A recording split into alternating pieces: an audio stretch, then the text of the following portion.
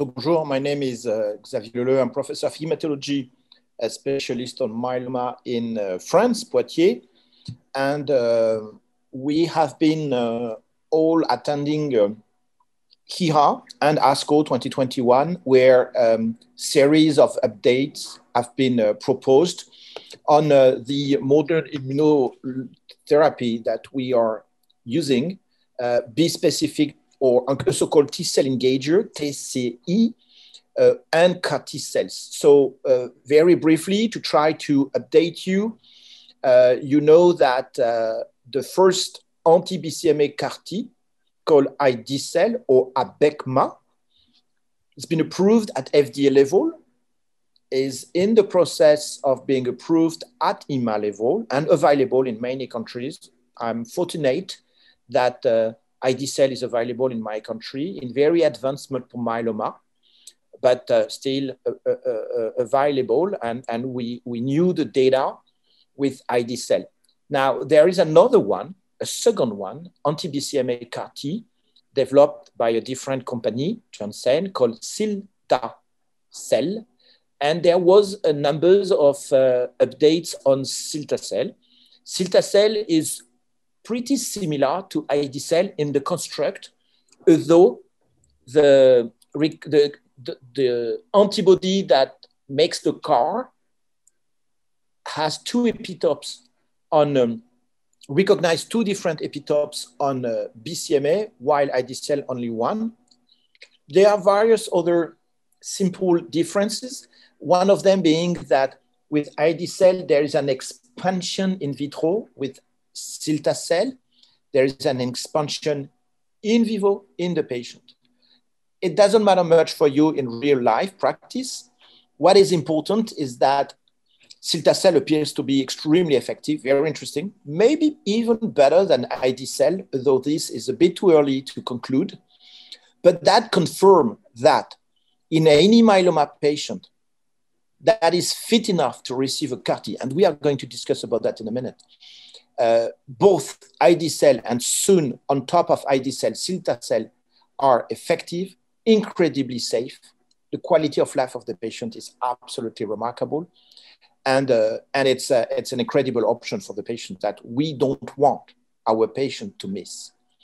Now, the process to go for a CAR T, that was my part of my talk during EHA, various speeches we've made, is to explain that, first of all, the community-based hospital identify the patients and explain the CAR T process, the CAR T journey to the patients. And then the patient is sent over to the CAR T centers, our centers. We re-explain everything and we explain the timelines to the patients. But at the end of the consult, we find the date for the apheresis. It's an autologous CAR T. So we need to apherese the patient because it is the cells of the patient that are CAR modified. So once the apheresis is done, a couple of hours, as any other apheresis, like apheresis for stem cells, for autologous transplantations, although we are not interested in stem cells, we're interested in mononuclear cells, but it's the same process. Once that is done, you're gonna have 1 month, 1.5 months, possibly 2 months, depending, a window where it's nice that the patient get a bridging therapy, so the disease will be under control and even possibly reduced. That will make the CAR T reinfusion even more efficacious. Once we know the CAR T is gonna be back in a week time approximately, we do a small lymphodepletion, 3 days with 2 drugs called fludarabine and cyclophosphamide. The objective is decreasing, immunosuppressing a bit the patient to tolerate the CAR, because the lymphocytes are modified and they might be rejected if we don't have this lymphodepletion. And then we reinfuse the patient and then we monitor. So you know the number one issue we will face is what we call the CRS, cytokine release syndrome. Not too difficult to manage, to be very honest, and much less a problem, toxic, than what we have when we autologous transplant the patient.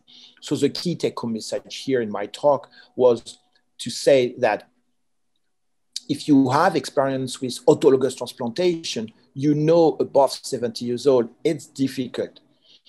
And very often in many centers in the world above 65, it is difficult. But for CAR-T, it's absolutely different. We can go up to 80 years old without any problem, and potentially even higher than that if the patient are fit enough to do so with no issue on cardiac function or no unstable issue on kidney or liver functions. So really, I have experience with the CAR-T. I have experience up to 80 years old with the CAR-T in very advanced late stage myeloma patients. And honestly, it's an incredible, incredible technology. And I wouldn't want any of yours, my patients, not to receive this incredible technology that is going to profoundly improve the survival of these patients that have a very short survival, especially late stage myeloma. At EHA and ASCO, there was a series of other updates that we have touched based during the symposium, and part of them, the so-called B-specific or T-cell engagers, which is an antibody with two FAB portions. You know that CAR-Ts are cell therapy, immunotherapy based, but B-specific are antibody-based immunotherapy with two FAB, one FAB for T-cell CD3, usually at least CD3 these days, and BCMA. Other targets are in development, CD38, GPRC5D, etc., on the tumor cells. And they kind of put the tumor cells and the immune system geolocalized close one to the other. So they create a CRS. They are considered modern immunotherapy, very potent, very effective. Off the shelf, you don't have to apheresis the patient and wait for the CAR to be done to re-inject the patient. You can directly treat the patients.